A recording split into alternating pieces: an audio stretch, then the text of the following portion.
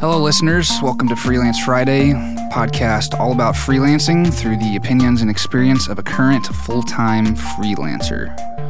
Today on the show, we've got Rob Howe of Recreation Dallas. He's a longtime friend of mine and colleague. Rob, why don't you tell the listeners a little bit about yourself? Yeah, 20 years. Yeah. 20 years we've been on this. I knew Rob, actually. My one thing is always I knew Rob when I was taller than him. Which is a big deal. For those who don't know me, I'm pretty tall dude. Yeah, and you have been for a while. Well, thanks for having me on the show. Like Casey said, I'm one of the partners at Recreation Dallas. And I've been working with Casey exclusively, I think, really for the last almost 3 years on various projects spanning from creative and branding for candle companies all the way through video work for pretty big brands, all the way through small video projects and audio projects here and there. What we do, we like to position ourselves as agency problem solvers.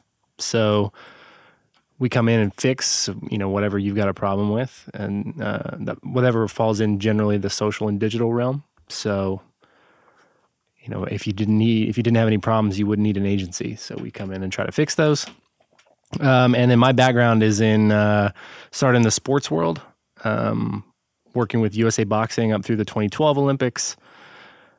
Took a little time off, played a little basketball against the Harlem Globetrotters, moved back to Dallas and worked at an agency called Splash Media for quite some time. I worked my way up through there.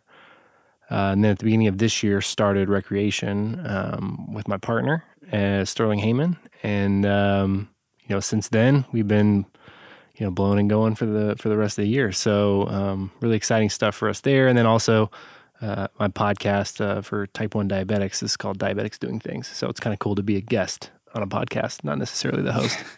Yeah, Rob's been doing. How long have you been to the podcast now? If it's been almost 2 years. I was going to say it's been a while, and Rob's been very inspirational to me in starting my podcast. Just seeing him on the grind. He and I are very similar in that we kind of have our hands in a lot of different buckets, and makes life fun, challenging, interesting, all of the above, kind of. Easily distracted. Yeah, very easily distracted. But today we're talking about freelancing, and the main reason I had Rob on the show is because Rob has been, he mentioned Splash Media and also the current agency Recreation Dallas. Is it Recreation or Recreation? Recreation. Recreation. Yeah. Mm-hmm. Recreation Even though I said Recreation, I'm just trying to break myself with the bad habits. I think I've heard Sterling say it the other way too. So we played around with it being both, and now we just went with what our clients say, and that's Recreation. So Recreation Dallas. But I've worked with Rob and Sterling in both of these agencies, and so I kind of wanted to talk to Rob and find out a little bit about why they chose to work with me versus other freelancers, and what freelancers can do to better position themselves to be poised to work with agencies, or to be like prime candidates or whatever. Like, what do agencies look for? Why do you hire freelancers? Whatever. So I think the biggest thing in the agency business that I've learned, all good client relationships or all good working relationships start with personal relationships. You either know somebody that knows somebody, and you get connected that way. It's very rare to get a cold lead or form fill or RFP relationship that turns into work that you just have been dying to do. At least in my experience. I'm sure that there are exceptions to that. But for us, when I was on the agency side at a bigger company, more established company, I kept hearing from clients that they needed to get really high quality creative done, but didn't necessarily have the production house budget or the flexibility in the budget in a calendar year. You go into a year with at least some reasonable expectation of what you're going to spend. And as you get in, depending on the company, you have all those resources allocated. You're not saving that money away just for a rainy day.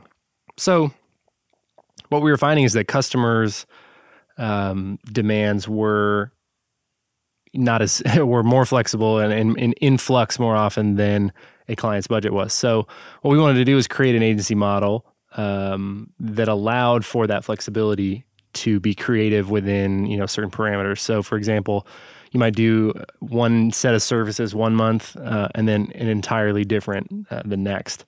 And clients had that flexibility and that availability of different options. So with that, we can't have a full staff in terms of where our current client roster was at. We didn't make sense for us to staff up and have like a full-time video person or a full-time creative director or web designer. So we work with freelance options. So like you, and I think the benefit to working with somebody like you that I know is that I know what your product is. I know what kind of quality work you do. And I also know, what your expectations are in terms of budget and what brands you've worked with, and also how to work with you from a project management and a creative direction standpoint. I know where you're going to take it and run versus where you might need a little bit of extra direction or help on our end from as well. So I think it's just easy. You're easy to work with, especially for me since I know you. So, in our first few projects together where we were, putting together pretty large scale projects for companies, it was an easy relationship. I don't like difficult processes, and it's easy to work with you. So, and we got a really high quality product. So that was a no brainer. So, whenever we had those opportunities or start looking for those opportunities because they make us look good. And, I think you get to do the work that you like to do as well, hopefully. Yeah. Just go back just real quick. Rob mentioned something in there about an RFP. For those of you who might not know, an RFP is request for proposal. And a lot of times when agencies or other companies are looking for vendors for services like freelancers or whatever, they'll send out an RFP, a request for proposal, with like an outline of what the project is and how it's going to be used and all this different stuff. To kind of try to vet different vendors. Right, and those can be either like private, so they select a group of agencies that they want to just see proposals from, or it could be public where anybody can enter. Yeah. Been through both of those. They're equally exhausting. And to go back, I think it was in the first episode, I believe, talking about, it was the second one, I think, talking about that you're seeking to add value. And that that should be one of your main objectives as a freelancer or as a business even. But and it kind of goes back to partially also to the whole it's more who you know than what you know. And so Rob and I's relationship is a prime example of this because we had a relationship formed, and while what you know is vitally important, if I hadn't known Rob and we hadn't had that relationship, the business relationship probably wouldn't have happened. Right. But I had to know this stuff in order to be able to be in that position, which it seems like common sense, and I think it is, but maybe you need to hear that. You make a great point. If I didn't know that you did what you did and at the level that you do it, it wouldn't have crossed my mind. But I think the other thing in those relationships, whether it's who you know or what you know, a lot of people have ideas. A lot of people have great concepts. Executing those in a way that's both efficient and effective is where the great relationships are formed. And so I think being able to take an idea or a loose concept or a brief and turn it into a high quality finished product that both the agency and the client and the freelancer are happy with and satisfied with is not easy to do. So when you find that, balance, you look for other opportunities to do that. So I think for us, because we've had that experience where, you take this idea, this concept, and we execute it, extremely well, and setting those expectations for success, you want to find as many opportunities to do that as possible just because it feels good. The client's happy, you're happy, and it's effective. So, I think that when we're looking for opportunities like that, that it's not necessarily the who or the what, or even who's got the best idea or who's got the latest gear or who's got the best new hot thing. But if you can execute on something according to the expectations and everybody's happy at the end of it, that's the sign of a pretty good engagement, I would say. Yeah, I'd say so. There's I think it's is it How to Win Friends and Influence People? I think they talk about looking for win-win-win situations. Right. And ultimately Dale Carnegie, the god. Yeah, and if you're not in a win-win-win situation, you're not in a win-win, it's ultimately a lose for everybody. And so that should be, for me in my relationships, especially business, that's one of the first things I look for is this a win for everybody involved? And if it's not, I'm out. So Rob, from your experience, if I'm a freelancer and I have like no relationship with you, but for whatever reason I want to work with your agency or an agency, what's the like best way to go about building those relationships and getting a shot? I think for me, showcase your work. I mean, we live in this age where, you know, you can stack up a beautiful portfolio website on like Squarespace in an hour or two on the weekend. Or, you know, your Instagram can be your portfolio. And, you know, I think the beauty of social media is if you're good at what you do and you put it out there and you have this consistency, it's pretty easy to get those opportunities, I feel, or get in front of the right people or connect with different people. So for me, like I'm out there, I'm on Instagram. I'm pretty easy to find. I was joking around before I left my last job. I didn't give them any contact information because I'm like the easiest person to find. That was my sign off, which I thought was pretty sweet. But I think, you know, you got to have examples of your work out there. You never know when someone's going to need you. But the other part of it, I think, is the hardest part is the pricing and like the payment thing. You know, I'm all for like, I don't believe that people should work for free. I think you should absolutely, you know your worth and really charge it, but also, you know, be easy to work with. So if you have to do a project pro bono or you have to take a big cut in your day rate to get in the door somewhere, be open to that opportunity, I'd say, because you never know when that opportunity, it could be years, you know, in some cases, like, you know, working with freelance guys or even doing freelance stuff on my own, just like taking a big hit up front just to get in the foot in the door, do good work, and, you know, hope that when they need something that the phone will ring. Again, building those relationships is not easy, but, you know, I think a lot of creatives either they're on both sides. They either price themselves out of it too soon, because, you know, not everybody has the big budgets that you see in like New York and Hollywood. But then also, you know, don't take on too much and work for free to the point where it's detrimental to you and you feel bad about the relationship. Like you said, it's not a win-win-win. So, you know, that's a tough balance. That's something that everybody's got to decide on their own. But for me, if I was a freelancer and I was working for multiple different people, and the only reason I say I'm not, I guess I 100% am a freelancer just for myself. But if I was working for other people in freelance capacity, I would just really, really rigidly set expectations up front of what they want me to do. The reason that retainers don't work and people don't like them is because they're ambiguous. It's a list of tasks or deliverables that could or maybe takes up the time that's allotted, maybe not. But nobody ends up feeling good afterwards most of the time. So, you know, what we've done at Recreation is say, okay, well, instead of taking everything on, what can we do that you actually need, that needs fixing, that you like is a pain point for you? How can we take that on and make that better? Because we think that like Pareto analysis, that 80-20 of let's take 20% of your tasks that cause 80% of your problems and just fix them. We feel like that makes people feel good, and that usually results in, you know, effective marketing spend and effective marketing tactics. So, like obviously you talk about being out, like you're out there looking for, it sounds like you're like out there looking for people to potentially work with in the future, or just like keeping an eye on like market of like freelancers in the area. Yeah, I mean, I'll never turn down working with somebody, especially if I like their shit. Now, like if I'm a freelancer, I mean, you talk about like building up like portfolio and stuff.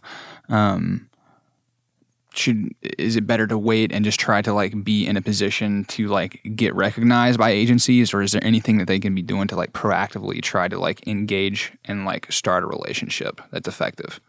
You know, networking sucks. Nobody likes doing it. But, you know, the reason that my business is where it is today is because of personal relationships, some which are years old and some which are new. For me especially, you know, I'm very fortunate my partner has been in the Dallas agency game for 20 years, so he knows literally everyone.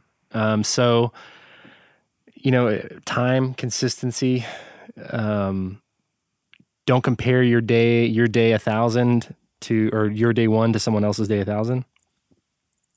I think that's really big from a creative standpoint, because you might see somebody, it's like, oh, well, their shit's not as good as mine, or I'm just as good or whatever. but they've been doing it longer. They've been established. More people know them. The phone's ringing from people that they know. So, that's part of it. You got to get out there. You got to meet people. You got to, carry cards around with you, as corny as it sounds, and go to networking events. Also, just like go to meetups, meet other creatives, go to co-working spaces, and go to happy hours, and go showcase your work. Go to poetry readings. Go hang out with other creatives and other industry people. If you do that, if they don't do, somebody comes to them with a project that they don't do, but they know exactly what you do, they might send it to you. I think it's a numbers game, just like sales, like anything else. Yeah. And we'll talk about this in another episode, but it's something to be thinking about is like branding yourself as something like more specifically versus being a generalist. For my friend Austin, man, would always talk about the taco shop. And basically that if you're in town and you're looking for tacos, you're going to think of a taco shop to go to. Now, that taco shop might serve other food, but they're known as being a taco shop. And there's other restaurants around town that probably serve tacos, but you're not thinking about them when it comes time to get tacos, because tacos is what you want. And so... Yeah, don't even get me started on restaurant positioning. It's so difficult. But I think you're right. I mean... with the agency world, it's really hard. That's why we chose problem solving, and we're not the first ones to choose that by any stretch. But what we were finding is that, good agency, bad agency, whatever, we're all doing 90% of the same stuff. We approach it the same way. We all have the same intentions. We all are, pitching the same way on the same platform, same type of creative. What sets you apart is, your process, your people, your relationships, your experience, your book. So... how do you distinguish yourself? For us, we had a little fun with the branding, and we're recreation. So, you can play. It has that play element, which I think is fun. But then, on the other side of things, and I'm sure you guys will talk about this in that episode, which I will definitely listen to, like that essay, like 1,000 crazy fans or 1,000 true fans or whatever. It's great. Google it, 1,000 true fans, I think, or... And it's just basically, if there were only 1,000 people on Earth who wanted your product or service, you just talk to them. And the concentric circles that come out of that, if you're really over-delivering to that 1,000 people, you'll grow and you'll grow and you'll grow and you'll grow. And for me, I first heard that at like a keynote speech at Digital Summit Dallas in 2015, and I applied it really heavily to my podcast. So my podcast is strictly for people who have type 1 diabetes or know someone with it or have a child with it. And, I still have, I have more downloads, I'm sure, than a lot of other podcasts that thought that they were for everyone, because people know what it's for. They know exactly what the purpose is. It's simple. And people don't like to make decisions. You have to tell them what you stand for and what they're going to get out of it. And then if they understand that, if it's sticky enough and your content is good, then, they'll keep coming back. Yeah. Well, if we wrap up, any final takeaways in 20 or 30 seconds? Man, 20 or 30 seconds. I like the idea for this podcast, man. I think it'll be an effective networking tool for other creatives. This creative work is all about standing on the shoulders of giants. So I'm fortunate to stand on your shoulders, and I think you vice versa as well for me, hopefully, because you're only as strong as the 5-6 people that you associate with most of the time. And we're spreading the word out. Somebody might hear this that knows me and says, "Oh, this is cool." Somebody who knows you, I might share it, and they're like, "Oh, this is awesome."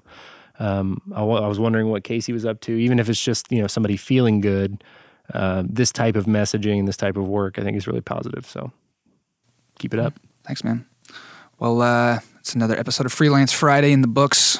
You guys, please be sure to check me out on all the social medias at VayCasey, Twitter, Facebook, Instagram, YouTube, SoundCloud, and wherever you are. If you'll subscribe, comment, share, all those things. Thanks. See you next time. Freelance Friday is a VayCasey production. VayCasey is a full-service video production company based in Dallas, Texas. VayCasey, big video production value, freelance agility and scale.